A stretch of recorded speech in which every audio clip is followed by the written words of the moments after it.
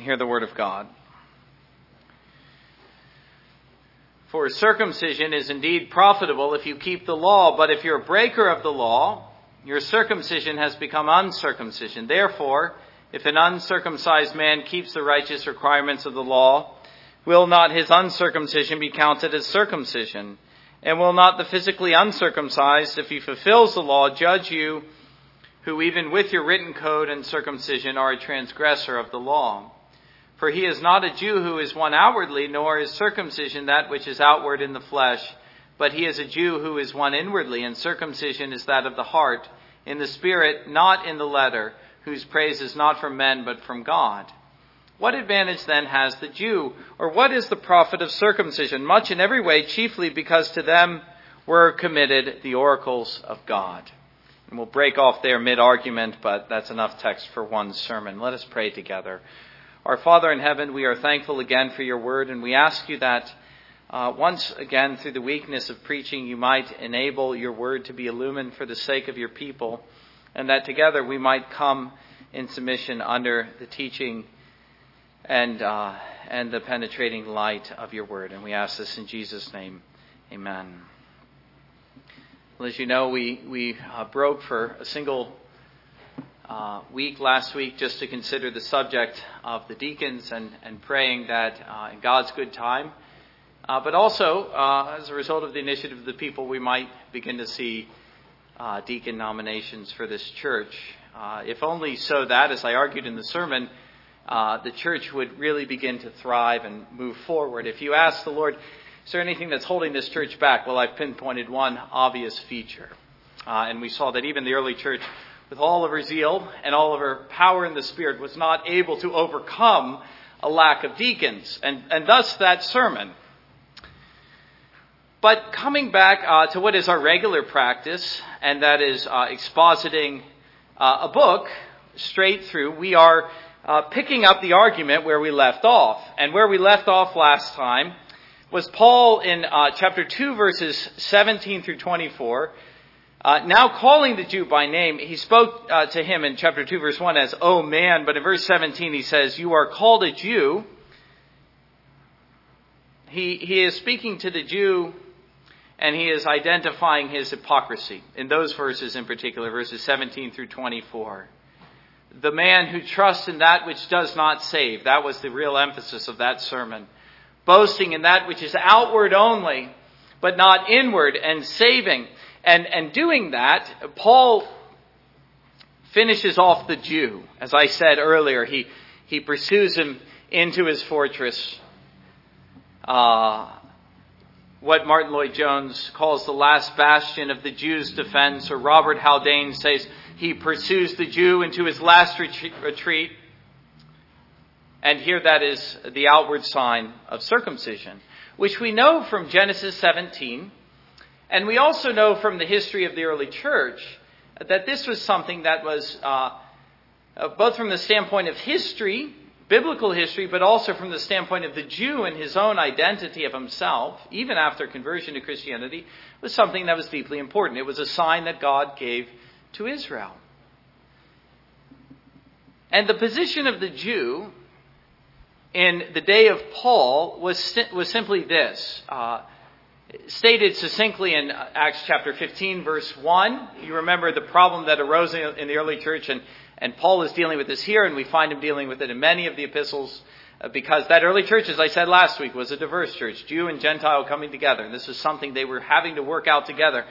Paul had to address the Jews who felt, chapter 15, verse 1 of the book of Acts, unless you are circumcised, you cannot be saved. Unless you observe the law of Moses, which for them included and was especially exemplified in the rite of circumcision, you cannot be saved. Well, actually, the language is, unless you are circumcised according to the law or the custom of Moses, you cannot be saved. And so in the eyes of a Jew, circumcision is what made you, or made himself, a Jew. It meant that he was saved. It meant that he was safe and secure. And we notice here again the way the apostle is pursuing the Jew of his own day. The way in which he anticipates an objection which was sure to follow based upon what he's just said. Verses 17 through 24, he proves that the law was no refuge for the Jew. And following that argument, he anticipates with great skill what the objection of the Jew might have been, most likely. In essence, that circumcision was given before the law.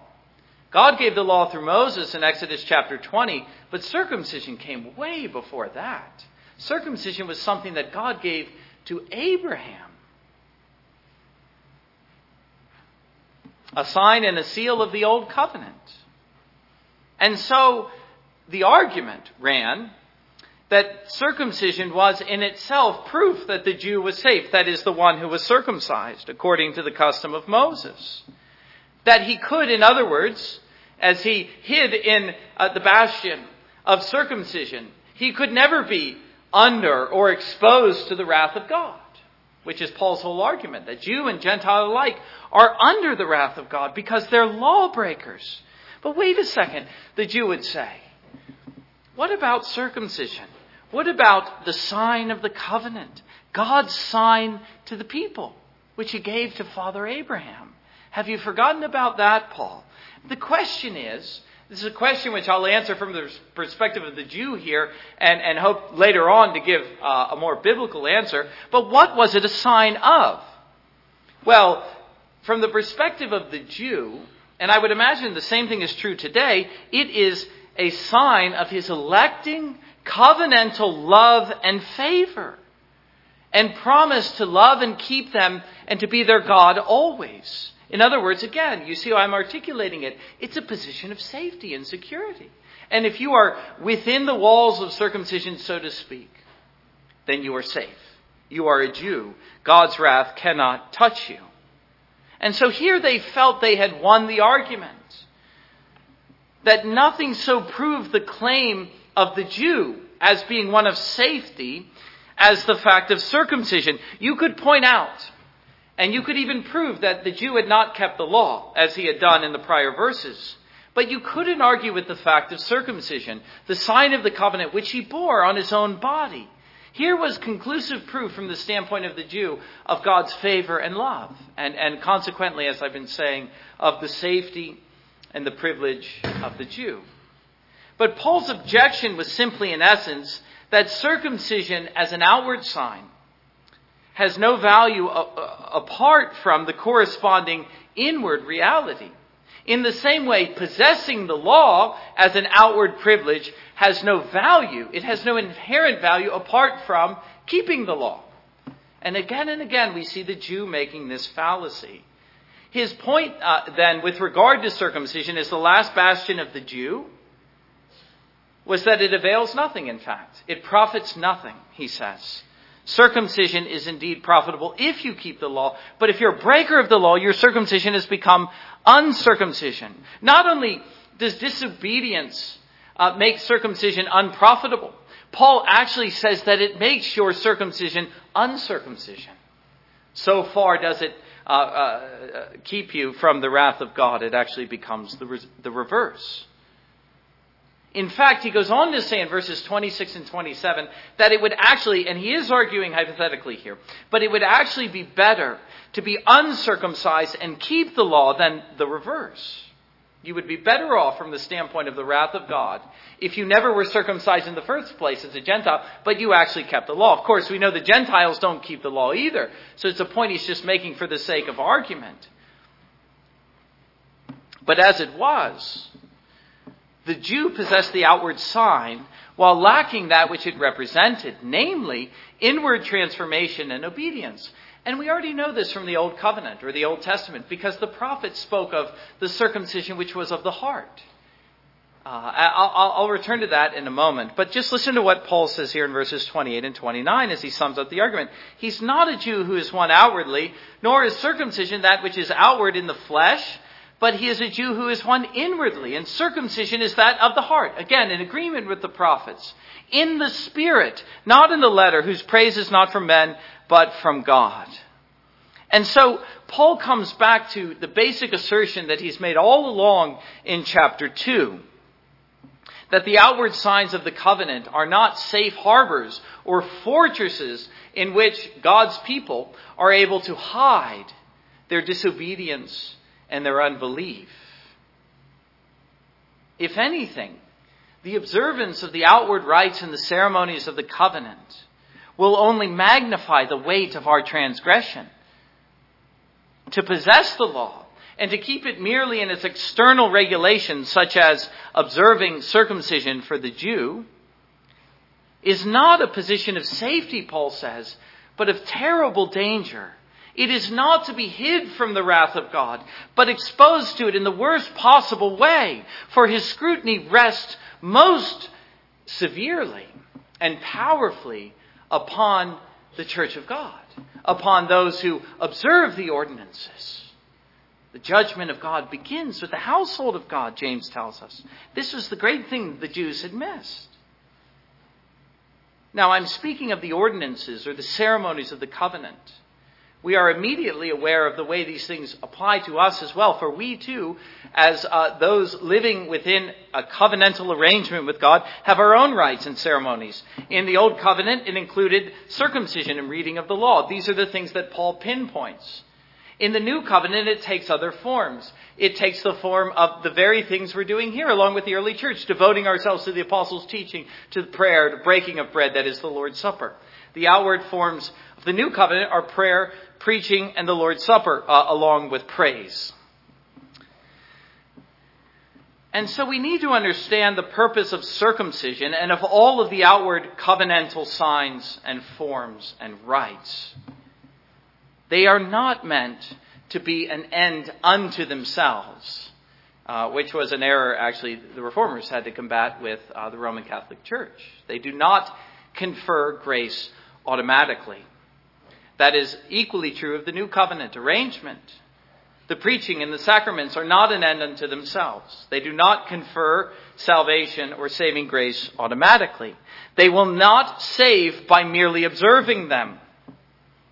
A man is not saved because he sits in the pew and he sings the hymns and he listens to the sermons and he takes the Lord's Supper. That is not salvation. And yet that is precisely how the Jew conceived of salvation. He observed the ceremonies and the rites of the covenant, therefore he was saved. But that isn't the purpose of the rites. It's only when the inward reality corresponds to the outward observance. And when the outward observance leads to the cultivation of the inward realities, that the outward signs have any value with regard to salvation. Preaching, to use the New Covenant example, saves no one, unless as a result of the preaching, it produces in the heart, and through the power of the Holy Spirit, faith and repentance, as an inward change. That is, unless it produces a result that corresponds to its purpose.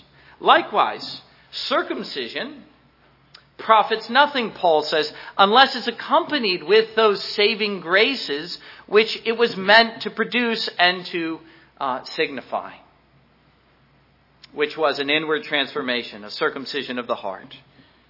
But short of that, circumcision and all of the observances of the rites of the Old Covenant became just another excuse for the Jew for his disobedience and for his sin.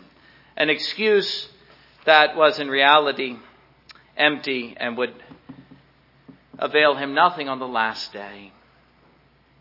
But the question that arises, this is where chapter 3 verses 1 through 2 come in, this is a natural objection. Again, Paul, if you look at Romans, he's essentially anticipating one objection after another. He states his theme in chapter 1 verses 16 to 17, and then he just anticipates objection after objection after objection. And so the objection that he anticipates in chapter 3, verses 1 and 2 is, does that mean that there is no point in observing the rites of the covenant? If, in the case of so many, they do not save? That is a very common argument. In fact, it is perhaps one of the commonest arguments of evangelicalism today, if you can think in terms of the low ecclesiology, the low church mentality that you find in the church today. It's simply the result of running too far with this argument. It's pointing to the case of the multitude of the Jews and even of Christians and saying, look at them sitting under the preaching and observing the ordinances and nothing happens. If anything, the weight of their transgression is seen in their defiance of those ordinances. Their sin is only magnified through them. Would it not be better just to cultivate a quiet piety, a me and Jesus kind of piety in the inward man, and not be trapped in all of the entrapments of worship that the Jews fell into? That's the kind of argument that Paul was anticipating and confronting, and as I say, which has a familiar ring to it. You'd actually be better off to avoid these things. That way you can get away from the formalism of the Jews. And again, falling into the trap that they fell into. But his response is stated in chapter 3, verses 1 and 2. What advantage has the Jew then, or what is the profit of circumcision? Much in every way. There is tremendous profit and value in these things, the apostle is saying. They are not to be considered worthless simply because so many fail to realize their true value. If a man ignores his birthright, as Esau did, that doesn't make his birthright worthless. It rather makes him a fool. And so Paul argues that these things, whether considered from the standpoint of the Old Covenant, circumcision and possessing the law and the Word of God, or preaching in the sacraments of the New Covenant, these things do, in fact, make a tremendous difference. They carry with them an unspeakable advantage, an obvious advantage to the man who possesses them and observes them. The man who sits under preaching, for example. Where is the profit in preaching? Much in every way. Perhaps it doesn't change him. In fact, most often it doesn't.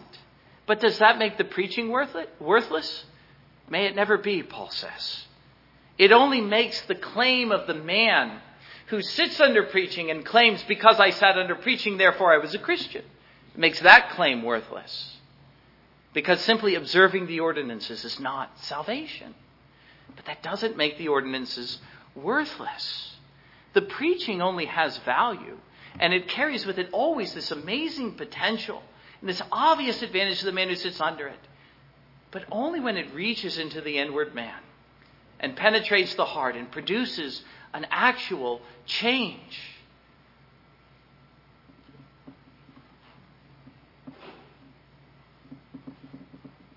But let us not denigrate the preaching or the sacraments, because the careless sinner or the proud hypocrite scorn these tremendous blessings, whether the Jew of the Old Covenant or the so-called formalist or Christian of the New Covenant. But if circumcision became uncircumcision, returning to the argument of verses 25 through 29, when not accompanied with its intended purpose, namely a transformation of life, the question becomes, who was the real Jew? And that's the kind of thing we find Paul asking throughout his epistles. Not just from the standpoint of the Old Covenant, certainly there as well, but also from the standpoint of the New Covenant. Who was the one, in other words, who enjoyed the very things that the Jew thought he enjoyed by virtue of his outward observance? Who was able truly to hide within the bastion of safety and to be safe from the wrath of God? But I think we already have our answer. Does circumcision make one a Jew? Does the law? No. The Jew is not one who is circumcised, not even from the standpoint of the Old Covenant. That was the fallacy of the Jews, to think that the outward sign alone made one a Jew. But they missed, again, even from the standpoint of the teaching of the Old Testament, the point of the sign, which was always to point to the reality, circumcision of the heart. And what matters, God was indicating, even to Abraham, is that you possess not the sign but the reality. In that regard, you might not even possess the sign, Paul says, verses 26 and 27. But it really doesn't matter. Of course, if you possess the sign, you're at a distinct advantage. But what matters is what occurs in the realm of the heart and of the Spirit. And even beyond that, as he concludes chapter 2, the way in which God views us. You notice he speaks of the change in the heart, the inward man, in the Spirit. But then he says, speaking of the true Jew, whose praise is from God and not of man. And that has, I think, a very fitting ring to it as we think of what Paul is describing in the book of Romans. The question is, how does God view us? Not how do we view ourselves, not how does the world view us, but how does God view us? I like how Martin Lloyd-Jones puts it. He says, what makes a Jew is not that he's born of the nation of Israel, it's his relationship to God. It's not circumcision, he says, it's the heart.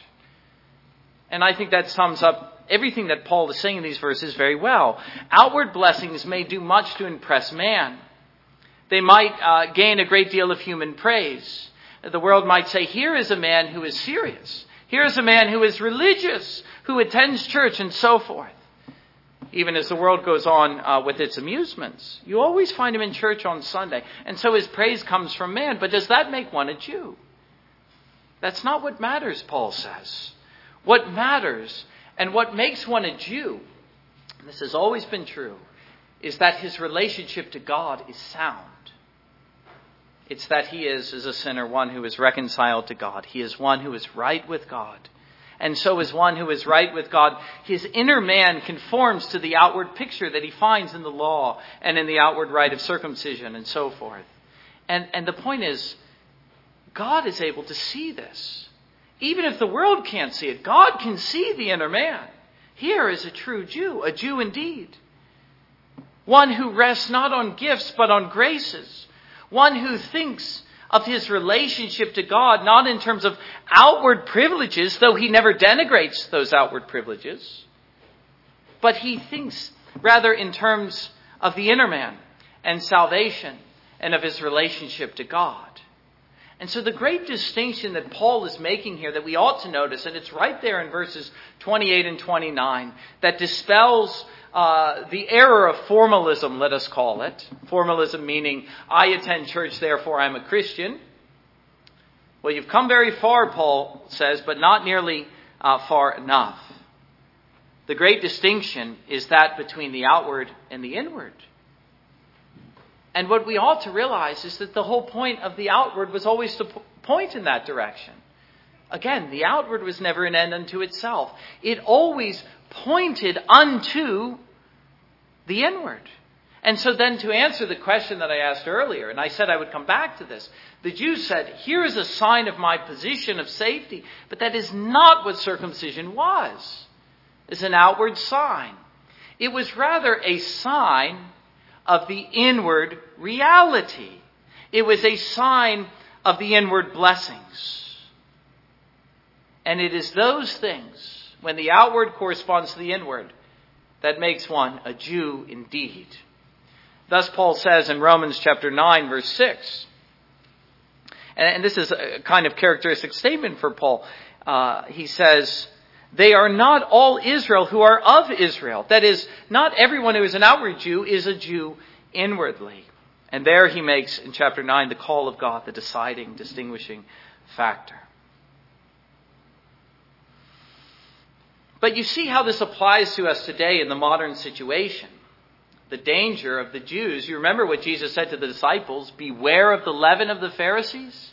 Do you realize that the same dangers that confronted the Jews confront the church in every age? What is the danger? The danger, again, is to rely on the outward, to say, I attend church, therefore I am a Christian. Now, the reverse is certainly not true. If I don't attend church, there's no use in claiming you're a Christian. So you don't run into the other extreme, which, again, Paul anticipates in chapter 3, verses 1 and 2. And I'm going to close with those verses. But don't go too far in the other direction, that of formalism. To rest solely in the outward. To say, because I go to church, because I receive the sacrament, and because I listen to sermons, I am safe. I read my Bible daily. Do you not see that as precisely what the Jew did? And will you not learn and beware of the leaven of the Pharisees? But then let us consider our own relationship as a final point to the gospel ordinances of which we participate weekly and hopefully twice weekly on the Sabbath day. The preaching, the sacraments, prayer, and so forth. What is our relationship as participants of a new covenant to the outward ordinances of a new covenant? Again, gospel ordinances. Do we conclude, again, based on my assertion that because I go to church, I am not therefore a Christian, do we conclude that they have no value? if it is possible that these things might be observed and still not saved. And the answer is, what Paul's answer is here, certainly not. Or he says much in every way, stating it positively. And that's the first thing to see with respect to our observance of the outward signs, going to church, that the assertion that these things have no value, and in fact they carry with them an implicit danger that if you observe them too regularly, you think of what people say about weekly communion. Well, you've got to be careful, they say. If you observe it too much, you might slip into formalism. Well, that's true, but that's not an automatic kind of thing. That is the kind of assertion that we as Christians must forcefully cast aside. That because that might happen, and often does happen, therefore these things have no value. To treat the ordinances of the covenant, even circumcision from the standpoint of the old covenant, as something that was worthless because it did not save, is great sin, in fact. It is to denigrate the sign of the covenant and therefore the God of the covenant.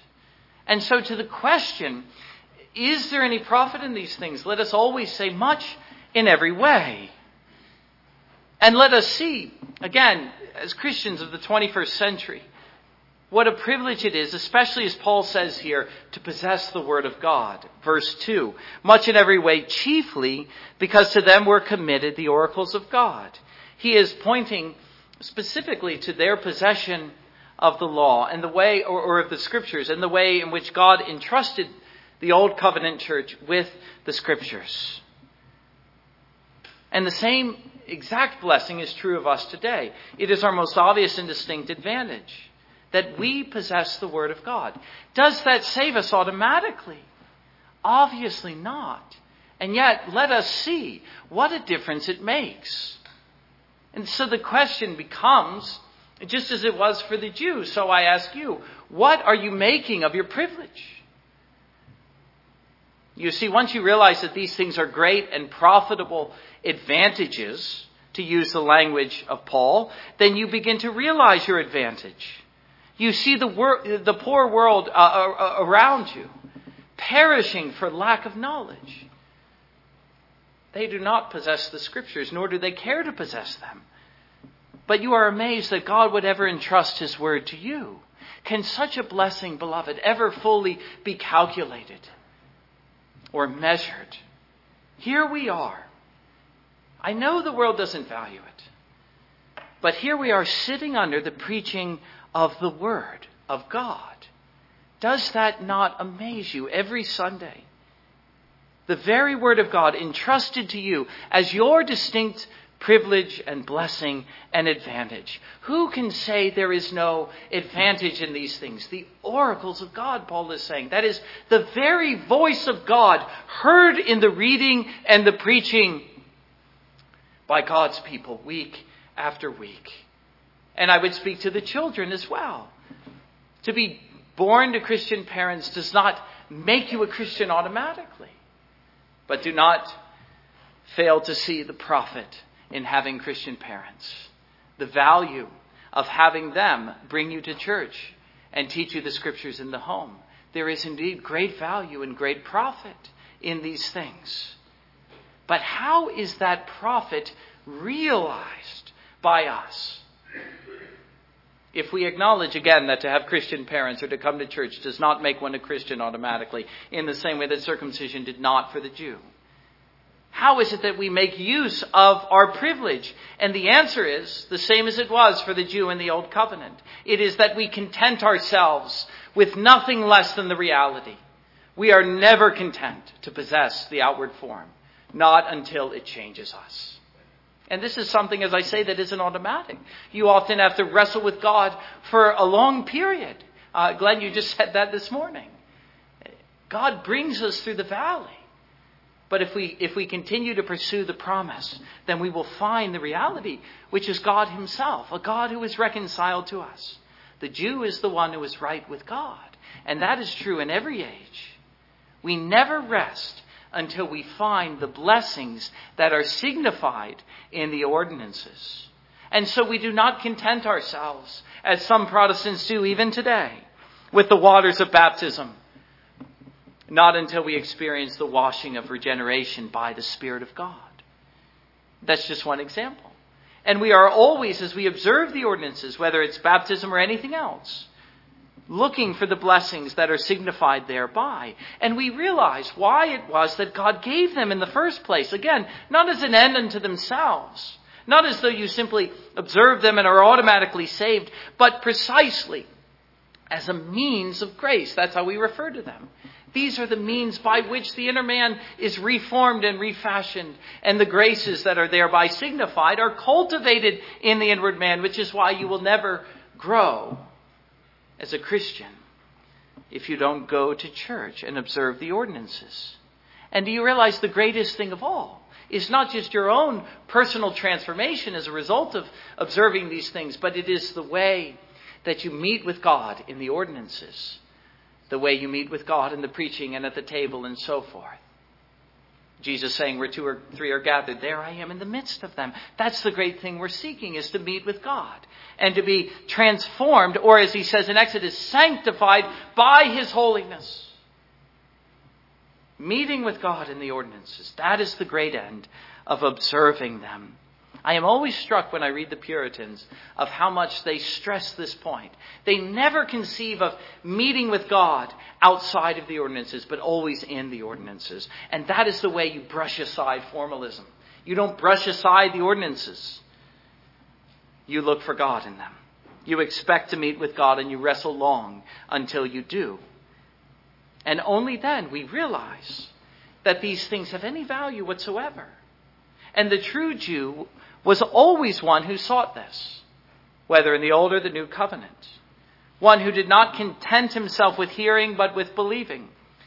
One who does not content himself with possessing the law, but with keeping it. Nor with participating in the means of grace solely, but with experiencing their power and meeting with God and his Son in them. But think also in terms here of the setting that Paul is describing, and this is a way of underscoring everything that I'm saying, and that is the last day and the judgment of God. When you stand there before him, remember he says, whose praise is from God and not from men. The question is, he also uses the language of prophet. When you stand on that day and are laid bare under his scrutiny, the question is, what will profit you then? What will avail with God? Will it profit you then on that day to say, you know, God, I was baptized as an infant. Beyond that, I listened to 1,000 sermons, maybe more. Sunday after Sunday, I listened, I heard, I tried to put it in practice. I counted it my highest privilege to do so. The question is, will such things profit you on that day? Will they justify you in his court? When God looks on you on the last day, what will he look for? To such a one who rested in outward privilege solely, he will say, very well, you may have done all these things, but was there any lasting change? Were you renewed by the Spirit in the inner man? Did it ever lead you to ascertain whether I, a holy God, was for or against you? Did you ever learn what it meant to be saved and to be justified by my grace, by faith in my Son? You see, all of this that we are doing amounts to nothing whatsoever if God is not pleased. It is his assessment that matters. It's what he thinks of us, as Paul says in 1 Corinthians chapter 4. I'm not interested what others think, Paul says, or even what I think of myself. It doesn't amount to anything. It's what God will say to me on that great day. And that's what we're seeking. We know that if he is not pleased, if he is not prepared to praise us, and just think of that language, whose praise is from God. We think of the words of what Jesus says prospectively to the faithful servant when God receives him on the last day. Well done, good and faithful servant. That's what it is to be praised from God. But if that is not what awaits us, then everything we did Sunday after Sunday amounts to precisely nothing. We may be able to boast in a great many things on that day. But if these things do not change us, if they do not make us Jews indeed, or to use the language of the New Covenant, Christians indeed, those who are born again, those who are truly following after Jesus as his disciples, and therefore those things which achieve his praise and his favor and his salvation, then I say again, they achieve nothing at all. They give us no solid joy and lasting peace, and they will never justify. But when you consider what God is indicating in the ordinances, whatever ordinance it is that you consider, he is indicating precisely how it is his pleasure is achieved in us. How it is, in other words, we might be praised by him. But it was never by a mere performance. How well David knew this in his sin. And we just sung Psalm 51. Listen to these words. Psalm 51 verses 16 and 17. Speaking to God. You do not desire sacrifice. That's the outward ordinance. Or else I would give it. You do not delight in burnt offering. The sacrifices of God are a broken spirit, a broken and contrite heart. These, O God, you will not despise. David is not saying, and too many have run too far with this thought, that he despised the ordinances or that God despised the ordinances. But he was saying just how much God hated the observance of those ordinances when they were not met with a broken spirit and a contrite heart. When they were observed merely as an outward token of performance, devoid of the inward reality. But when these things go together, David is saying, when the sacrifices of God are offered with a broken spirit and a contrite heart, then Paul says, these God will not, these God will not despise, which is to say, he will be pleased. And so our praise will come from God and not from man. In other words, what God is really looking for, as David indicates in Psalm 51 and Paul here, the end of Romans chapter 2, what he wants is that each of us have faith and that we are born again, that we have all come by observing the ordinances to experience the reality of religion, of saving religion. The gospel is the power of God to save. Not that we have observed merely the bare form. Nothing less than this, beloved, is pleasing to God. Nothing less than this will satisfy him on the last day. Let me read again the last two verses. For he is not a Jew who is one outwardly, nor is circumcision that which is outward in the flesh, but he is a Jew who is one inwardly. And circumcision is that of the heart in the spirit, not in the letter, whose praise is not from men, but from God. Amen. And let us come to the table now together.